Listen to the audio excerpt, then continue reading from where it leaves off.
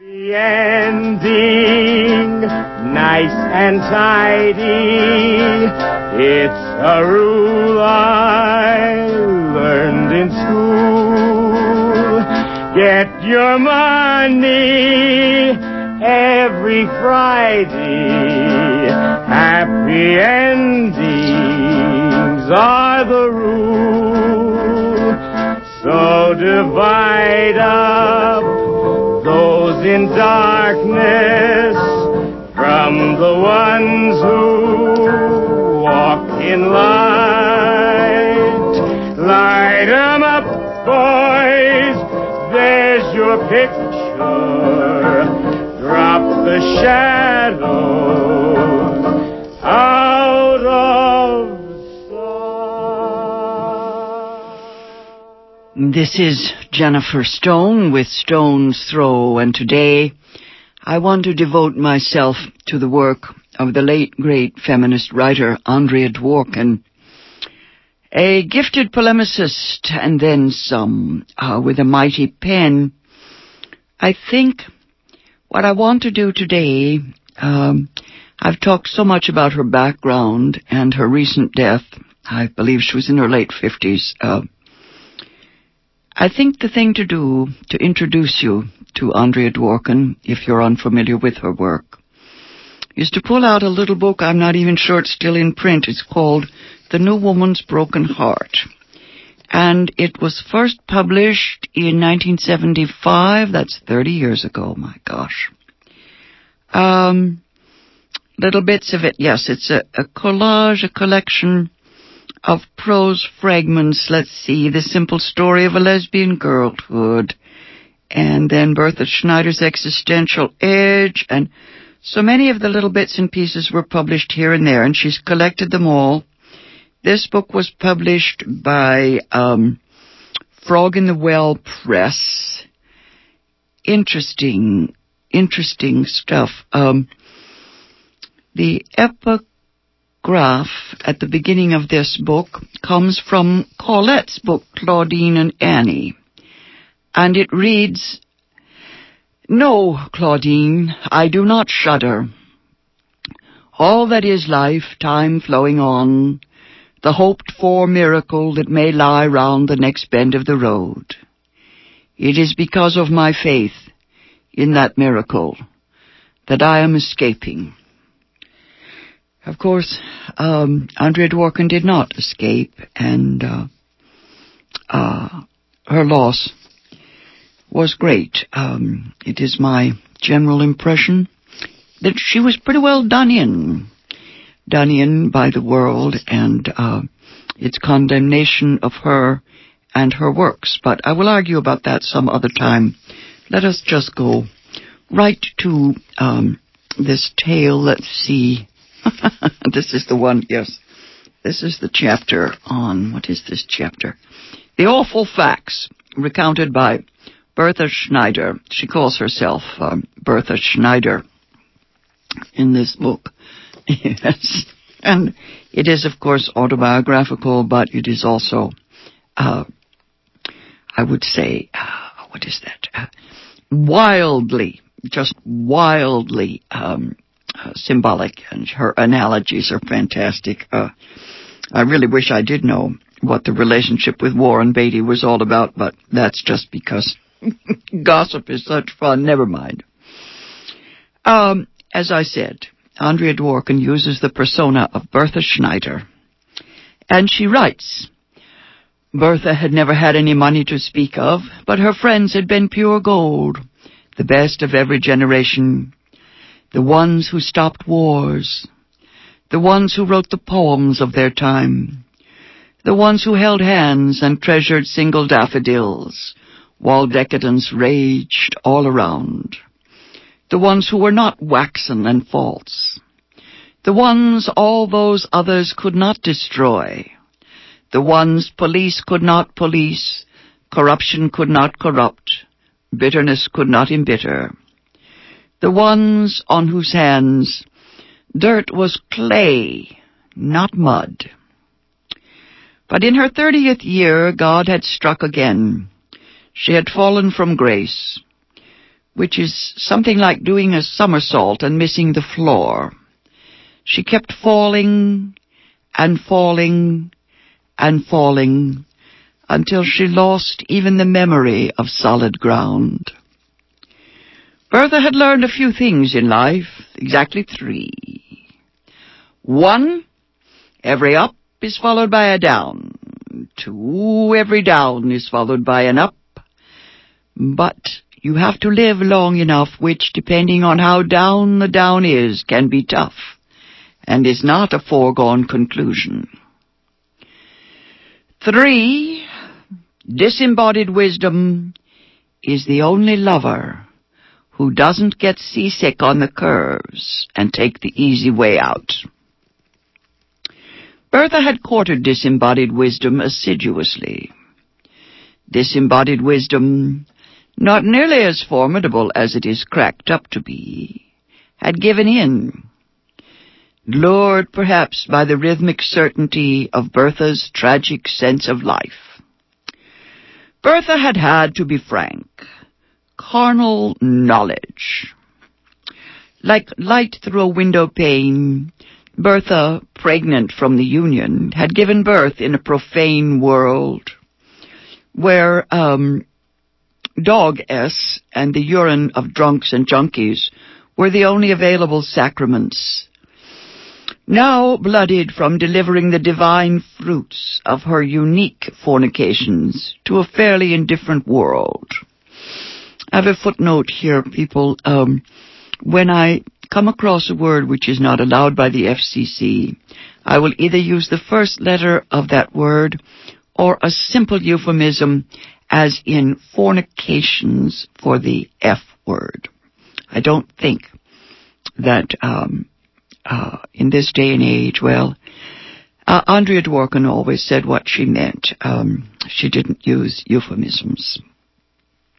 In any case, Bertha looked around for that one lover, detached enough not to run. Disembodied wisdom had fled, just as Warren Beatty might have, lost like light through a window pane. Lovers, friends, dust unto dust. Dust clings. Bertha sneezes. Dust doesn't take kindly to sneeze. Dust scatters. Bertha calls after it. Dust, what can it answer? The others are dust, and what is Bertha? More dust. But Bertha doesn't trust dust. She knows herself. She knows the others. Chaos, craving. Dust has its own laws. Dust is inconstant. Dust hurts the eyes. Dust can sweep up in huge gusts, suffocate inside the nostrils, blinding the eyes, choking the throat. Dust pretends it will cling forever. But Bertha knows it does or it doesn't, either way. Once dust touches dust, the spot is marked. Loving, needing, or wanting dust is a waste of time, especially for dust. Even a legal purist like Bertha resents it. Bertha understands dust, but wishes she were not of it. She is tired of dust clinging, and she is tired of dust scattering, and she is tired of dust coming at her in terrible storms, and she is tired of being made of a substance so ultimately ridiculous, something so substantial and so insubstantial at the same time, something that passes through one's fingers which are dust, like dust. Bertha longs for the only lover she has ever trusted, disembodied wisdom, but it is gone, strongly reminding her of dust. Maybe whatever dust touches turns to dust. Bertha had what was, from her point of view, a reliable common-sense perspective. All loss was measured against atrocity. She was poor, but bones she was not. Her gums were getting soft and squishy from malnutrition, but live she would. She had no chair to sit in, which led to constant backache, and she slept on the floor, which led to constant colds in her bladder. But she wasn't pressed up straight, essing in her pants in a cattle car on the way to Dachau. She had been raped and was still haunted by fear and humiliation. But she had not also had cholera at the same time. She had fornicated for money, been destitute on street corners, underdressed in freezing winter. But hunger had not reduced her to eating rats. She had to endure and continue to endure real hardship. But she would probably live long enough, well, just one more month, to turn 31. This was not stupid of Bertha. In America, with a K, in America, such measuring was called paranoia by liberal psychiatrists. It was called survivor's guilt. But Bertha, with her European sensibility, knew that she was a realist. She had a very cogent understanding of history. She didn't imagine that she could survive atrocity, but she prepared for it by constant concentration on what it would require of her. Unlike her contemporaries, she believed that normalcy differed from atrocity, only in degree, not in kind. It was possible, Bertha knew, that she might not survive normalcy either, harassed as she was by its unambiguous cruelty. Every day of loss and more loss encouraged Bertha to wonder, will I live longer than this terrible time which is, on the grand scale, not terrible enough to justify capitulation? Tired, she measured her fatigue against the unspeakable exhaustion of her own relatives who had survived the Nazi death camps. They had not dropped dead of their own accord, a fact that provided an eloquent rule of thumb. Bertha saw loss, all loss, from this unyielding perspective. This method of measurement was the discipline by which she maintained an optimistic belief in the likelihood that she too might endure. For this reason, when despair gnawed, she did not welcome it, or romanticize it, or enjoy it. Self-pity made her sicker than deprivation, and for this reason, when lovers left her all the while hurling foul epithets, or when friends fell away like diseased flies, she did not cry. She might well feel sorrow, but tears had to be reserved for disasters that made tears run dry. Her attitude was unfashionable in a world in which acne occasioned more sympathy than starvation. Her own pimples, and the pimples of others, did not move Bertha, and so others, comfortable in excessive emotional upheaval, saw her as cold and rigid. She saw them as silly and vain. Bertha did not share the common emotional preoccupations of her time.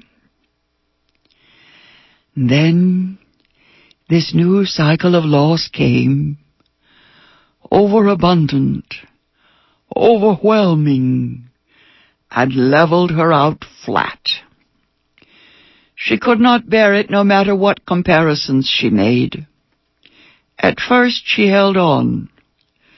At first she would have settled for fish and eggs and milk, a chair to sit on, some money in the bank, and sleep every night. Sleep in which loss left her alone. She bartered then, bartered with God, the loan shark. Time went on, and Bertha was dragged out flatter and flatter, until the nerve that was pure greed was stretched out onto the surface of her skin, exposed, raw, naked, jagged, ragingly sore. Detachment was lost. Discipline was lost. Bertha cursed disembodied wisdom as the seducer and abandoner who had passed her on to a terrible new master, pure greed, herself turned inside out. She wanted purple velvet curtains, a red velvet couch in which she would be happy to lie forever and die, fresh crab and vulgar lobster, and women, the bodies of women, pure taste and touch, and no tomorrows, not like the men, not to prove or to have, but each sensation for its own sake, each sensation the whole of life, so that greed would wipe out deprivation. Erase deprivation and the memory of it, each time the impossible. Forever her heart had become hungry, ravenous, but cursed with the love of meaning, which she could not lose no matter how hard she tried. Lust made her sad.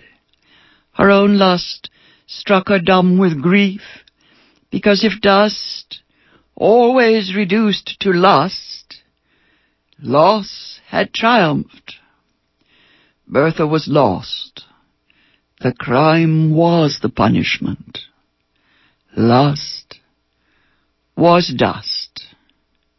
Still nothing worth a tear. Time passed, seasons changed, lilacs came and went, roses were born and died, leaves turned burgundy and orange, then fell, burying the cement and earth, then froze under the first snow. Bertha stared, Bertha stirred, Bertha walked, Bertha sat, Bertha turned restlessly night after night. Bertha buried herself in dust. She dusted herself. She covered herself with dust, sneezed it, snorted it, spit it out. The dust spit right back. The dust flew by, looking the other way. Sweat made dust sticky, turned it salty or sweet or bitter. The wind blew it away, rain washed it away, the snow froze it into slicing slivers. Dust she was, and dust she always would be. Philosophically aside, sad dust, greedy dust, slightly silly dust, dust enchanted by dust, dust cast into the air by a sigh, landing or not landing, depending on whether or whither. Those are the two spellings, yes, depending on the weather, that is W-E-A-T-H-E-R. Or the weather as in whether or not, whether or not, whether or not, folks. Yes, indeed. I'm going to go back to the beginning of this collection of prose fragments. I'm reading to you from Andrea Dworkin's very personal little book called The New Woman's Broken Heart from Frog in the Well Press. I think it's probably out of print. Of course, Andrea Dworkin is famous for her great tomes, her non-fiction reports of, let's just say, the war against women, the war on women. Was it some reporter once asked her why she was so angry, or what it was that so disturbed her about the gender gap. And she said that's not it. She obviously has been in love with men all her life, if you read her carefully. What she writes about is what men do. Of course, they often do that to women. As I'm fond of saying, the battle for men's minds is often fought on the field of women's bodies. Anyway, here is a prose piece titled Bertha Schneider's Existential Edge. Andrea Dworkin uses the persona of Bertha Schneider. She writes, First, I gave up men. It wasn't easy, but it sure as hell was obvious.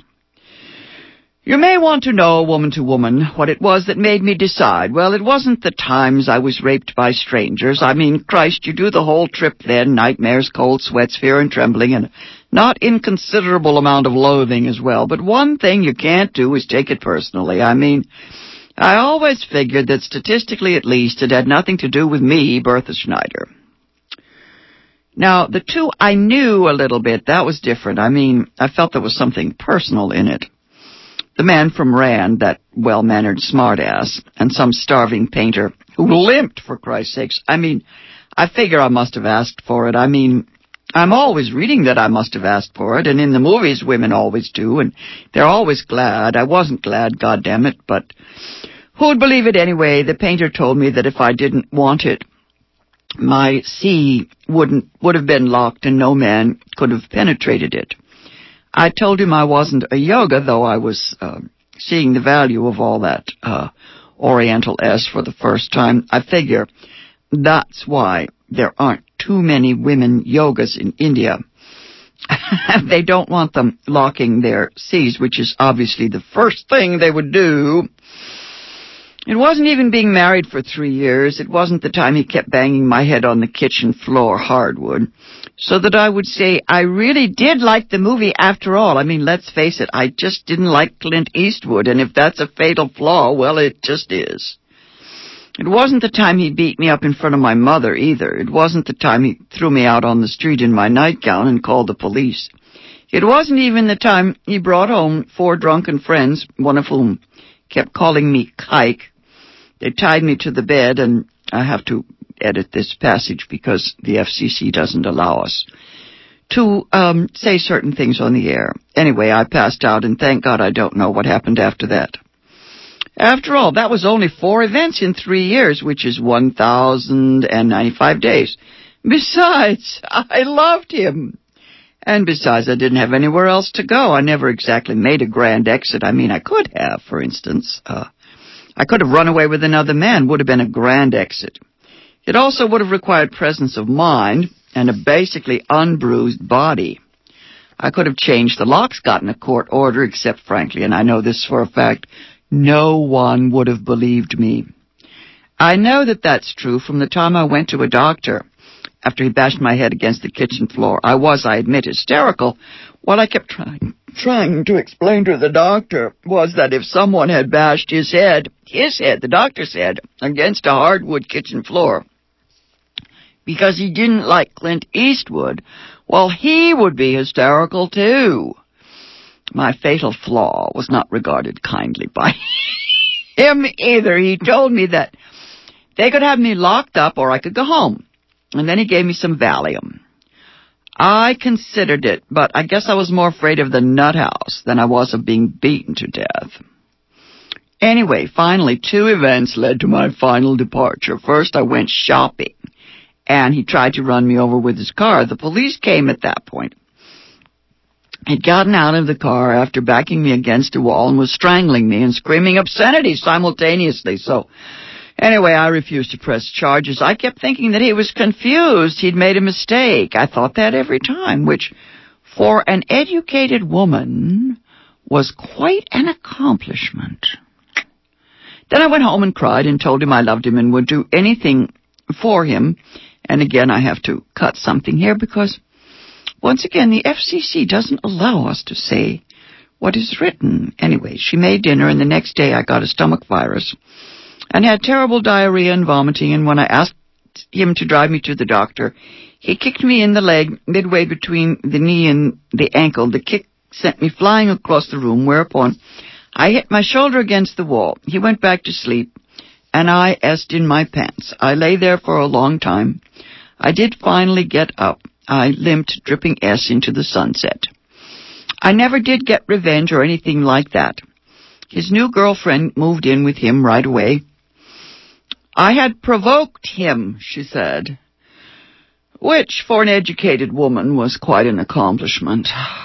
He got tearful whenever he saw me on the street and asked, "Bertha, why did you leave me?" That is, until our day in court. On that day, he beat me up, called me a whore, and told me that he always finished what he started. So, I effed around for a while after I left. In fact, I was one big F around. I had that look men love. Utterly used. I had that posture that men lust after, flat on my back. Also, I was poor and usually hungry, and effing was the only way I knew, to get a meal. I didn't actually decide to give up men until almost a year and a half later. I took a lot of acid, and on those nights, or even on afternoons, looking into the void, which was located precisely between my legs, I would simply shake and tremble for 8 hours or 12 hours or however long the acid lasted. I would just shake and tremble. I also had nightmares. Somehow all the feelings I didn't feel when each thing had actually happened to me, I did feel when I slept. So I hated going to sleep because then I had to feel. I felt him hit me, and I felt what it felt like, and Christ, it felt awful, and I would sleep sometimes with my eyes open, and I would feel it all over, and most of it for the first time. I didn't understand how I had not felt it when it was happening. But I hadn't. I had felt something else. I had felt almost nothing, which was something else. When I was sleeping, each thing would happen to me as it had happened, and I would feel what I had not felt. And then I began to feel it when I was awake. Then I decided that though I might never feel better, I didn't want to feel worse. And that was my decision to give up men. Women were the next to go. Now that may sound a little nutty, since I'm nuts about women. It all began when I was very young, 13 to be exact. I had many an amorous night well into adulthood, and even past it. Sometimes when he beat me up, I went to my next-door neighbor, who comforted me kindly with orgasm after orgasm, but I couldn't stay there or think anything through, because she was married to a man she hated, and he was usually there. There didn't seem to be any rest or happiness anywhere in those troubled times. To tell the truth, I gave up women after some very bittersweet love affairs, which got effed up because I was still effing men and was still very effed up by men. I was, to tell the truth. One running, festering sore.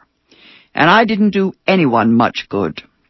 A lot of women were good to me, and I effed them over time because I couldn't seem to get anything straight. Finally, I figured that since I couldn't do anyone any good, I might at least stop doing monumental harm. Little boys were the last to go, 18, 19, 20. Not prepubescent, certainly not. All long and gangly and awkward and ignorant. They never beat me up, but they didn't stay hard long either. Soon I came to appreciate that was some sort of good faith. Finally, it hardly seemed worth the effort. So now I was in what all those men writers call, quote, an existential position.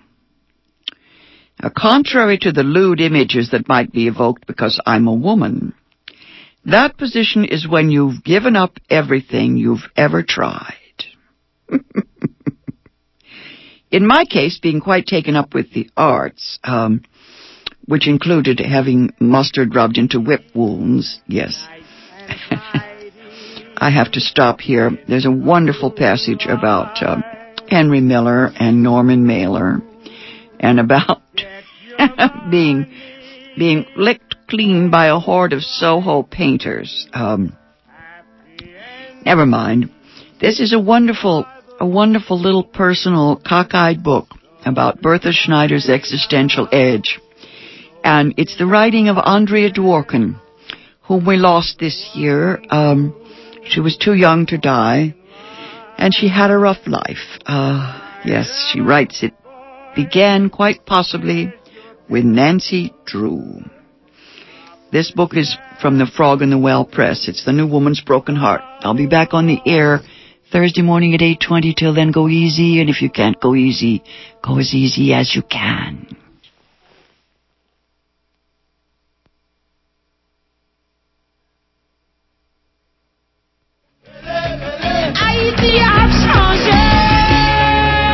Katie, Breaking the Shackles. This is a benefit for Haiti Action Committee and South Alameda County Peace and Justice Commission. Learn about the role of the U.S. and other governments, as well as the UN, in subverting democracy and installing a brutal regime, and how Haitians are resisting oppression.